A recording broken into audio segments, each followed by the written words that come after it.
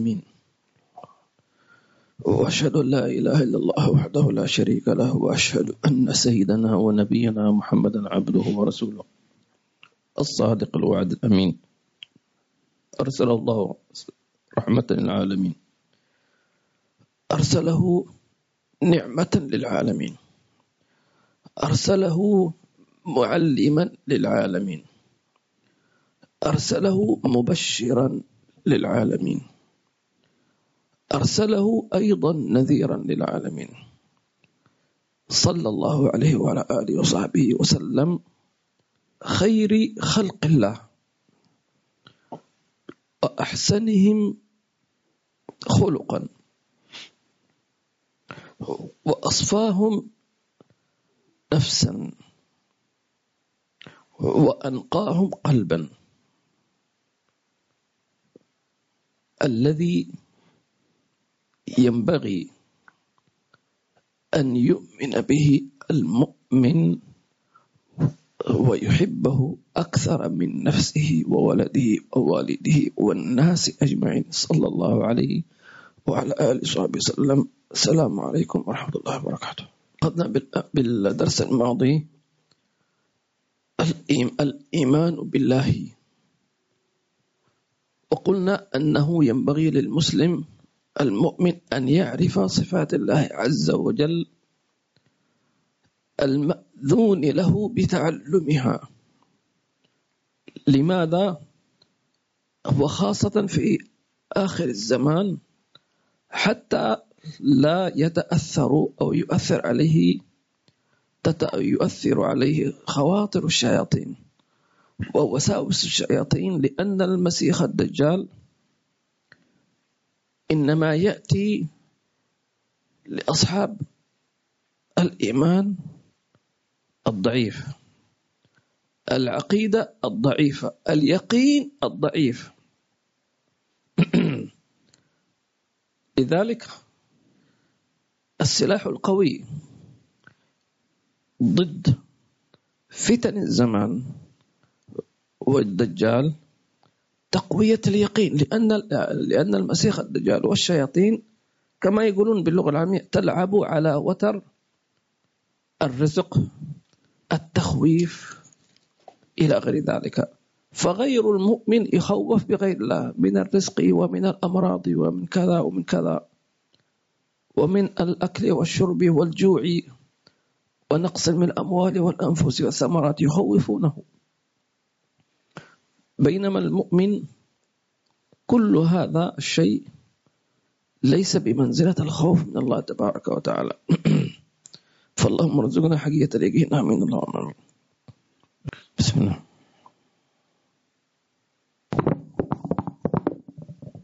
بسم الله الرحمن الرحيم، وصلى الله على سيدنا محمد وعلى آله وصحبه وسلم.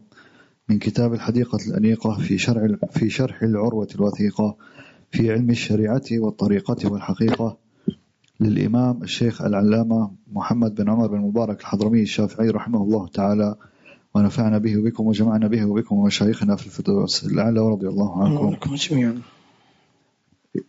إلى أن قال: فصل: أما الإيمان بالله تعالى فهو على قسمين. فين 148. وكذلك الفوقية. وكذلك الفوقية في قوله تعالى: وهو القاهر فوق عباده، محمولة على فوقية الرتبة التي تكون للسيد القاهر على العبد المقهور، كما في قوله تعالى عن فرعون: وإنا فوقهم قاهرون، وكما يقال: رتبة الوزير فوق رتبة الأمير. وكذلك ما يفهم من قوله تعالى: الرحمن على العرش استوى، غير مراد، بل هو استواء لائق بجلال الله تعالى، كما يقال: استوى الأمير على العراق، أي استولى عليه، فاستقلت فيه ولايته وزال اضطرابها، ودان له أهلها بالطاعة والانقياد. ومعلوم أن العرش أعظم المخلوقات، بل حاو لها ومحيط بجميعها، فالتمدح بكونه مقهورا بالطاعة تحت قدرته تعالى يدبر أمره فيه كيف شاء هو اللائق بجلال الله تعالى، بخلاف الاستواء الذي هو الجلوس على الشيء، فذاك من صفات الأجسام ولا تمدح فيه، لأن كل جسم يمكن منه ذلك، والتمدح إنما يكون بصفة يختص بها المتمدح ويمتاز بها على من سواه.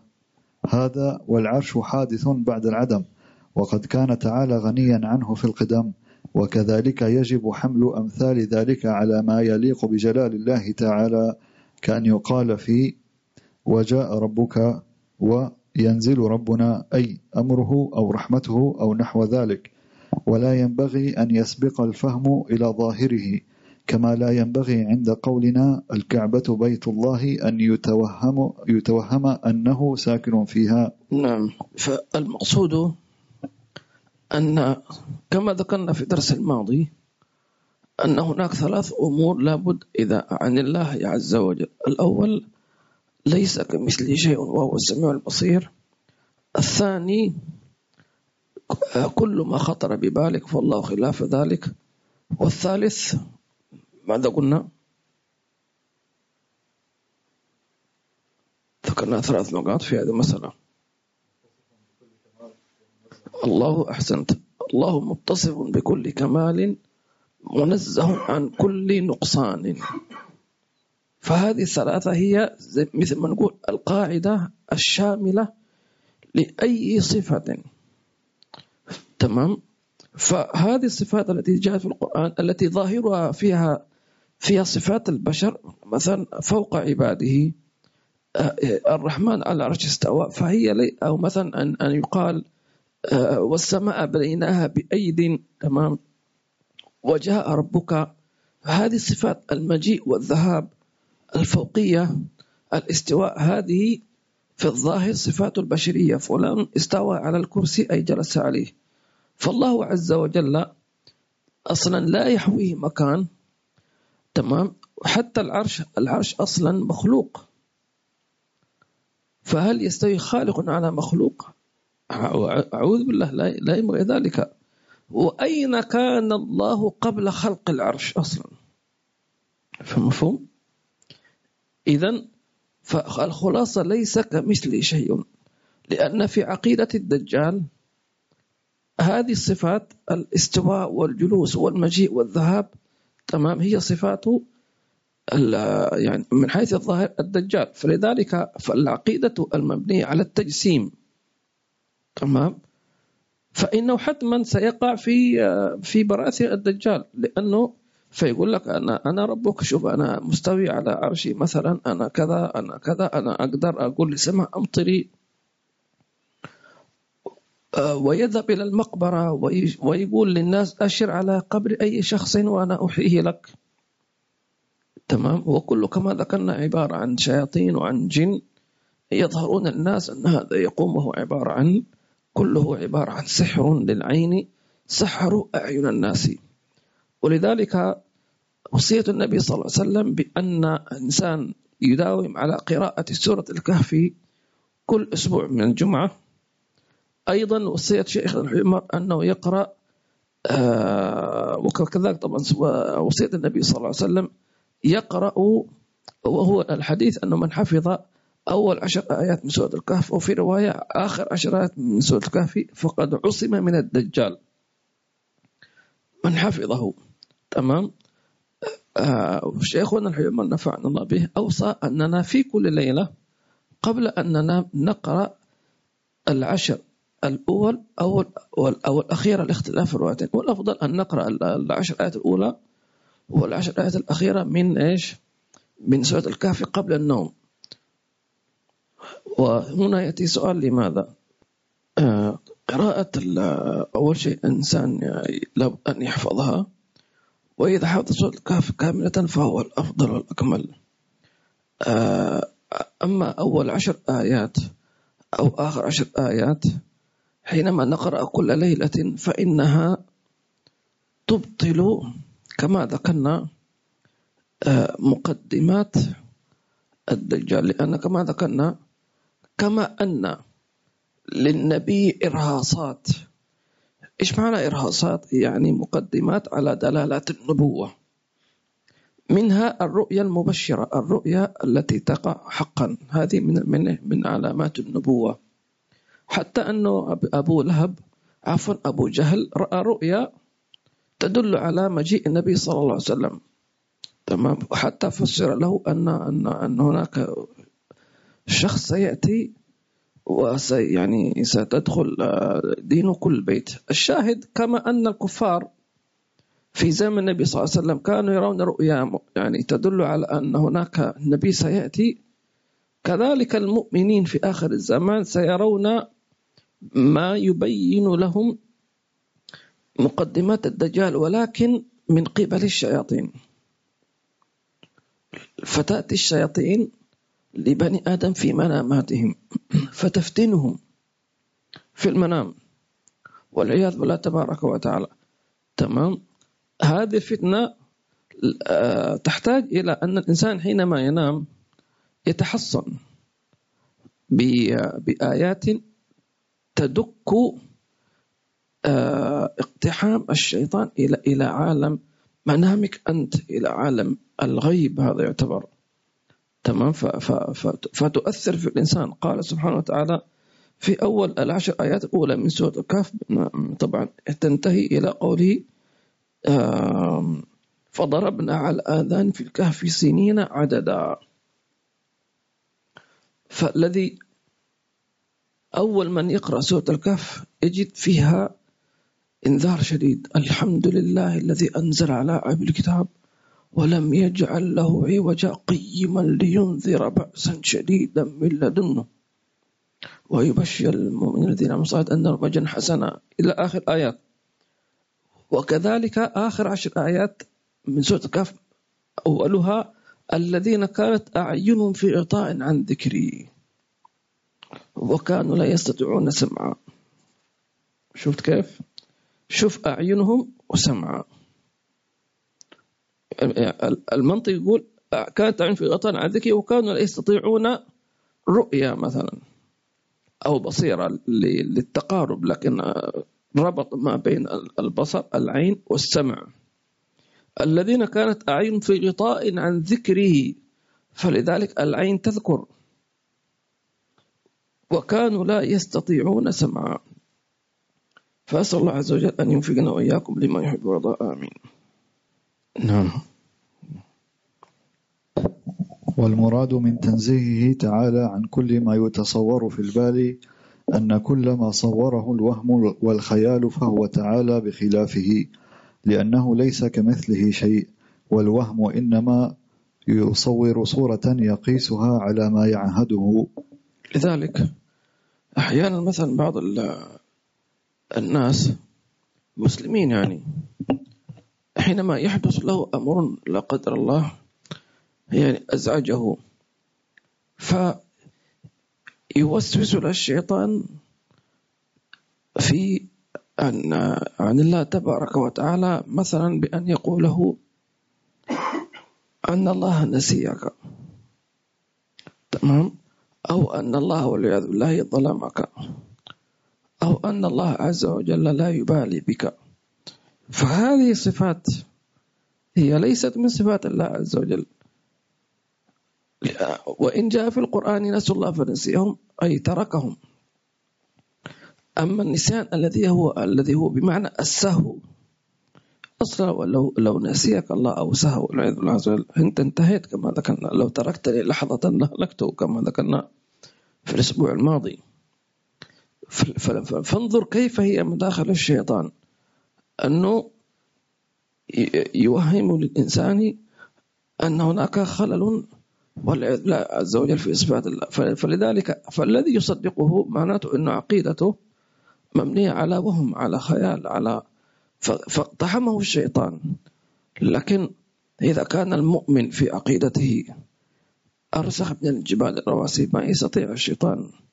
لذلك أخبر النبي صلى الله عليه وسلم أن الشيطان يفر من ظل سيدنا عمر. لا كيف يفر؟ ليش هو سيدنا عمر حيضربه مثلا؟ لا. طب ما هذا الفرار؟ من قوة الإيمان والعقيدة.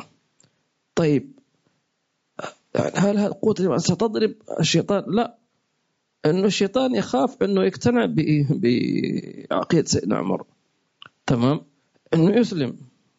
فهو لذلك تجد بعض الناس يقول لك أنا ما بحط عن الشيخ فلان، أخاف أن يؤثر فيا. معناته لذلك عرفنا عبارة جميلة كنا قرأناها في بعض المجالس، أنه كيف تعرف أن هناك شياطين تسكن قلبك؟ قالوا علامتين: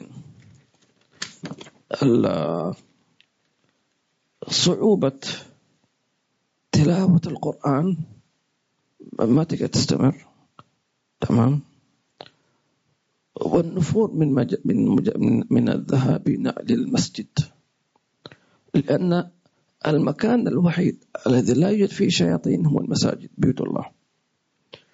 أما أي مكان في الدنيا حتى البيوت فيها شياطين، تمام، إلا بيوت الله.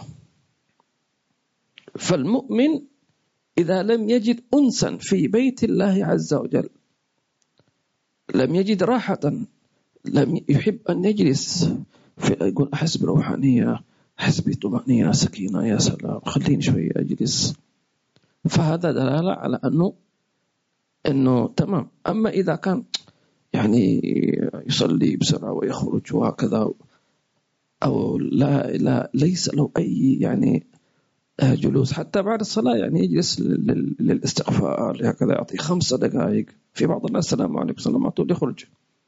فقالوا معنى ذلك، وكذلك إذا ما يقدر يستمر في تلاوة القرآن يحس بثقل على قلبه، يقول أنا ما أقدر، تعبت، يلا صفحة صفحتين وخلاص ما أقدر. هذا معناته أنه في قلبك شياطين، وهم الذين يرفضون ذلك. لذلك لماذا يؤتى بالراقي ليقرأ؟ لأن القرآن هذا إذا في شيطان موجود أو جني أو كافر ما يقدر يخرج، تمام، ما يقدر أنه يثبت، لأن هذا يعني يزعزعه، يخرجه، لابد يخرج أو يموت. فلذلك يخرج الشياطين والجن هؤلاء تخرج من ونسأل الله عز وجل أن يجعلنا وإياكم. لذلك التفكير هذا لا تجعل الشياطين تعشعش في تفكيرك، اطردها. فذكر القلب أيضا يطرد وساوس وحيلات الشيطان. نعم، جزاكم خير. نعم. والمراد من تنزيهه تعالى عن الشبيه أنه ليس تشبه ذاته ذاتا، ولا صفته صفة، ولا فعله فعلا، إذ لو ماثله شيء لاتصف بمثل صفاته من العلم المحيط والقدرة النافذة وغير ذلك، وهو من المحال. وكون العبد يسمى حيا قادرا عالما ونحو ذلك، فتلك مشاركة في مجرد الاسم فقط، وإلا فمعلوم أن حياة الباري تعالى أزلية أبدية، وعلمه محيط بما كان وما يكون، وقدرته نافذة في كل شيء. والعبد حياته من عدم إلى عدم، وعلمه مكتسب مسبوق بالجهل مقرون به، فإذا انتهى في العلم فما جهله من الغيب أكثر مما علمه، وما أوتيتم من العلم إلا قليلا. وهكذا في سائر الصفات، وكذلك في أفعال العباد إنما تكون بالجوارح والآلات، والباري سبحانه وتعالى منزه عن ذلك، إنما أمره إذا أراد شيئا أن يقول له كن فيكون. والمراد من تنزيهه تعالى عن الشريك أنه المنفرد سبحانه بالخلق والإيجاد والأمر والتصرف في الملك والملكوت، ألا له الخلق والأمر، تبارك الله رب العالمين. إن كل من في السماوات والأرض إلا آتي الرحمن عبدا، لقد أحصاهم وعدهم عدا. لا يملكون مثقال ذرة في السماوات ولا في الأرض، وما لهم فيهما من شرك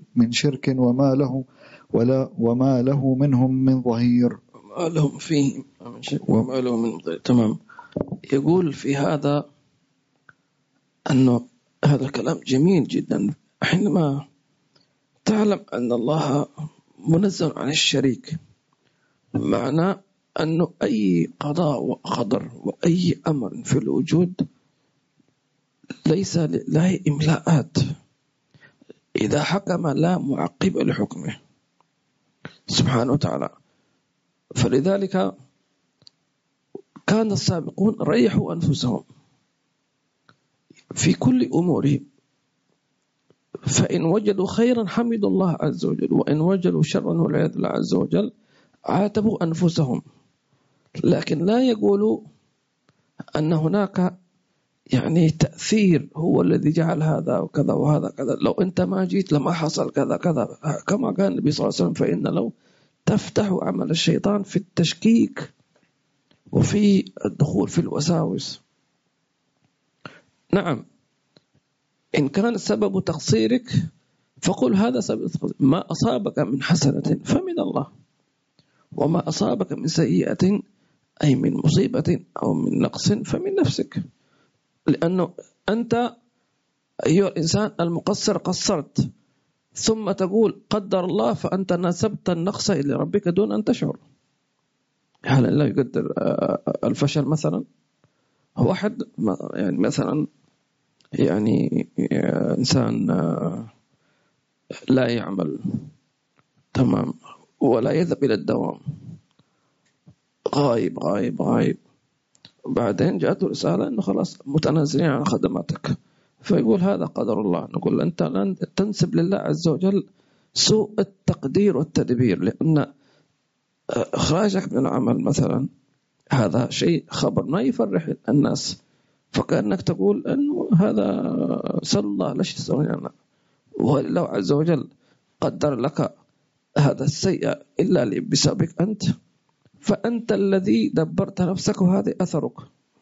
ما أصابك من حسنة أي من خير فمن الله، وما أصابك من سيئة من نقص من فشل من سوء من فمن نفسك، تقصيرك، إهمالك، كسلك، عدم ترتيب أمورك، هذه نتيجتك. أما يقول لا أراد الله ذلك، هذه كمان هذه ادعاء العلم بالجهل. أنت كيف عرفت أن هذا مراد الله؟ والعياذ بالله عز وجل. هذا هو مذهب الشياطين الكفار الذين ضحك عليهم الشياطين، أوهموهم أن الله هو قدر لهم أن يكونوا إيش؟ كفارا. إيش قالوا؟ وقالوا لو شاء الله ما أشركنا. هذا شغل شياطين، أقنعوا أنت مشرك، فيقول له شيطان مش أنتوا تقولوا أن الله هو المقدر، خلاص أنت مشرك، الله قدر لك مشرك عين راضي، فلذلك صدقوا جلسوا لو شاء الله ما أشركنا. نقول كذبتم، ما شاء ما أشرك، لم يشاء إلا أن تشركوا. أول شيء لأن الله خلقكم على الفطرة. الشيء الثاني لو شاء أن تكونوا مشركين لما أرسل إليكم أنبياء، صح؟ لو ما أرسل أنبياء نقول خلاص ما في نبي، شو نسوي طيب؟ لكن أرسل إليكم من الأنبياء ودعمهم بالمعجزات الخارقة، وأعطاهم الكتب المنزلة والدلالات كلها، ثم تقول ما أشركنا يا كذابين. أنتم رضيتم بالكفر دينا، خلاص اللهم اجعلنا من ذلك، آمين. نعم. والمراد من تنزيهه تعالى عن الوالد والولد أنه لم يحدثه غيره، ولا انفصل من ذاته المقدسة غيره، بل هو الله الأحد الصمد الذي لم يلد ولم يولد ولم يكن له كفوا أحد. وكذلك تنزيهه تعالى عن الصاحبة ظاهر، لأن ذلك من نتائج طبائع المخلوق المتضمنة لميل الشهوة، وذلك مما يتقدس عنه الباري تعالى، وأنه تعالى جد ربنا ما اتخذ صاحبة ولا ولدا. وأما المراد من تنزيهه تعالى عن الجسم والجوهر والعرض، فاعلم أولا أن الجوهر في اصطلاح العلماء كل جزء لطيف جدا لا يمكن أن يتجزأ أصلا، والجسم ما تركب من جوهرين فأكثر، والعرض صفات الجواهر والأجسام من الطول والقصر والصغر والكبر والحركة والسكون والسواد والبياض وغير ذلك، فجميع المخلوقات لا تخلو من كونها إما جوهرا أو جسما أو عرضا، وكل ذلك محدث، والباري تعالى ليس شيئا من ذلك. والمراد من تنزيهه تعالى عن كل نقص مطلقا أن الإلهية لا تكون لمن يتطرق إليه النقص. نعم، حسبه. فيما سبق هذا كلام جميل، أنه حينما المراد من تنزيه الله عز وجل عن الولد، عن الصاحبة أي الزوجة، حتى لا يتخيل متخيل أو يأتي أي شخص ويقول هذا والعياذ بالله عز وجل ابن الله أو كذا إلى آخره، فيكون جزءا منه تبارك وتعالى.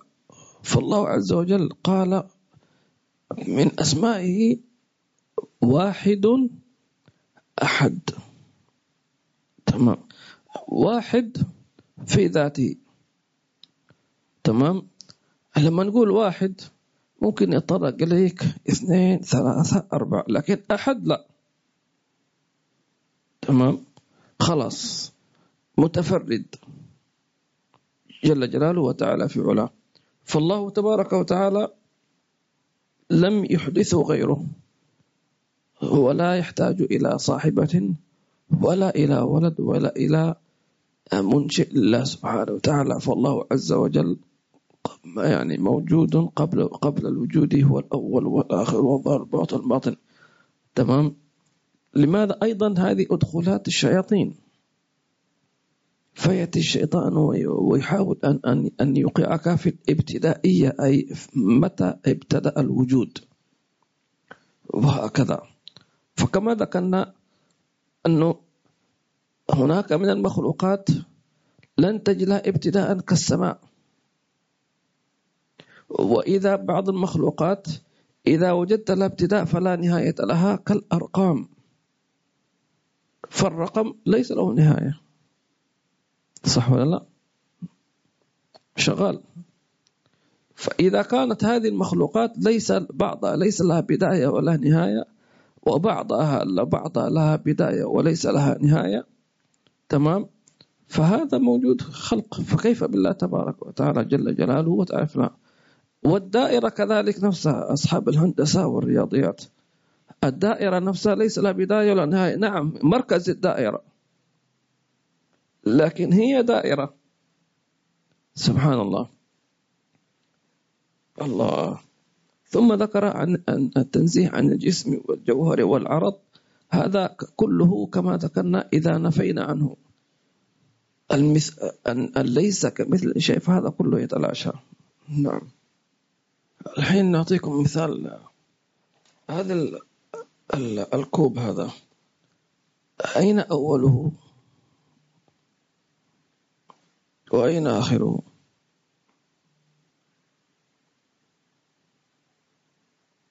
ما الأول والآخر، صح ولا لا؟ طيب هنا أوله ولا آخره؟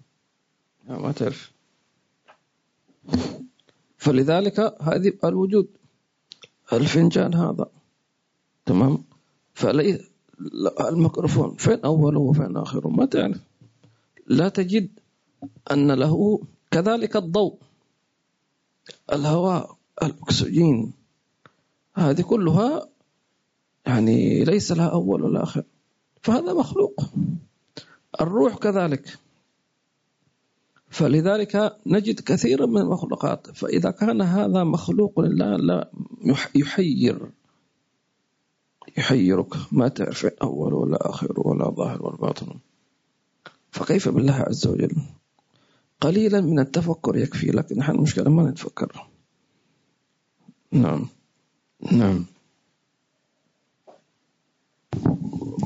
والمراد من تنزيهه تعالى عن كل نقص مطلقا أن الإلهية لا تكون لمن يتطرق إليه النقص، بل لمن هو منزه عن كل نقص جامع لكل كمال، وذلك هو الله الذي لا إله إلا هو، له الأسماء الحسنى والصفات العلى، وله الحمد في الآخرة والأولى.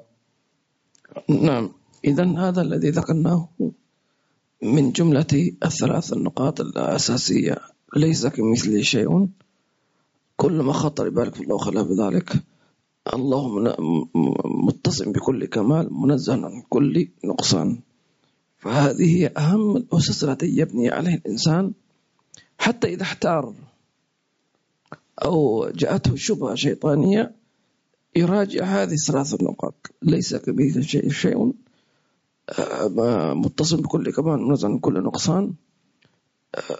كل ما خطر بارك فالله خلاف ذلك سبحانه وتعالى. أسأل الله عز وجل أن ينفعنا ما سمعنا ويرزقنا علما نافعا قبل قراءة وسلام ذاكرة. آمين اللهم آمين، والحمد لله رب العالمين. بقيت مسألة، في مثلا أحيانا نسمع أو بعض الناس يسمعون أن هناك يقال العبد الكامل، فالمقصود الكمال كمال صفات العبودية، كما يقال هذا بيت كامل أي كمال التصميم وكل الاحتياجات. تمام. فكل كمال بالنسبة للأكمل منه نقص. تمام. إذا اكتمل شيء صغير فهو فيه نقص إذا قارناه بما هو أكبر منه. فلذلك لا يقاس المخلوق على الخالق تبارك وتعالى جل جلاله وتعالى في علاه. الله لا إله إلا الله محمد. ما شاء الله حولك السلام. هذه أخت كاتبة بالإندونيسي. I don't know speaking إندونيسا. أبا خبر هذا بس. أبا خبر باي. كيف حالك؟ بخير. I don't understand Indonesian language.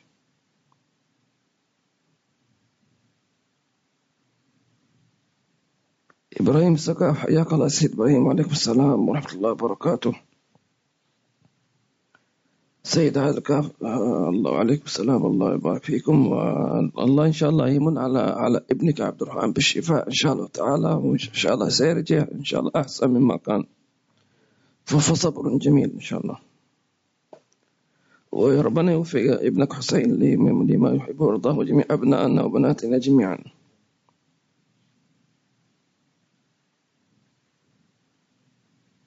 حياكم الله.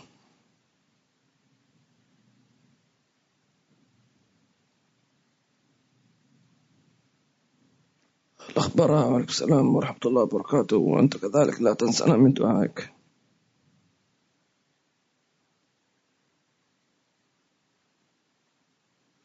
محمد، وعليكم السلام ورحمة الله وبركاته.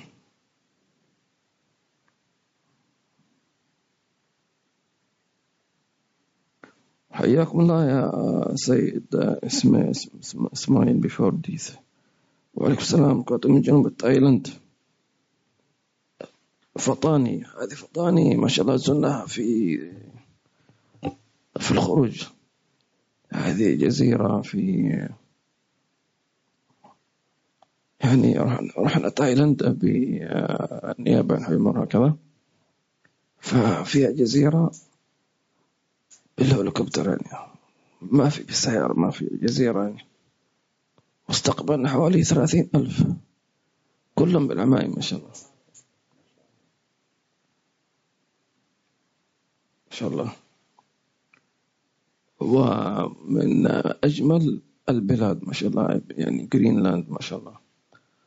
وأفضل بيست يعني سي فود يعني بيت ذير ما شاء الله. فريش يعني تمام، مش هاف فريش يعني. حياك الله أخي، يعني سلامنا لأهل فطاني ما شاء الله.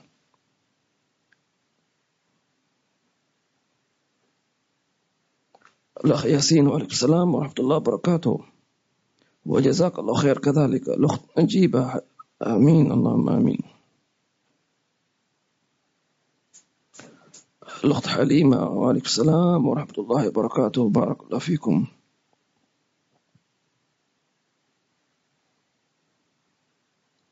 العلم نور. وعليكم السلام ورحمة الله وبركاته. الأخت سقينة وعليكم السلام وبركاته. جزاكم الله خير. Thanks سيدي أحمد, جزاك الله خير, and Allah who has contribute إن شاء الله جميعا.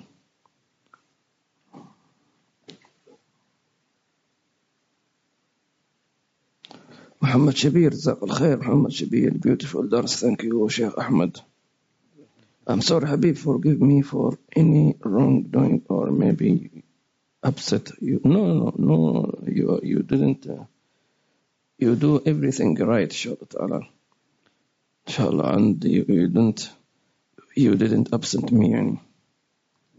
upset بدري إزعاج. no ما في زعل إن شاء الله. ليش يزعل؟ أنا أزعل إذا ما دعوت لي.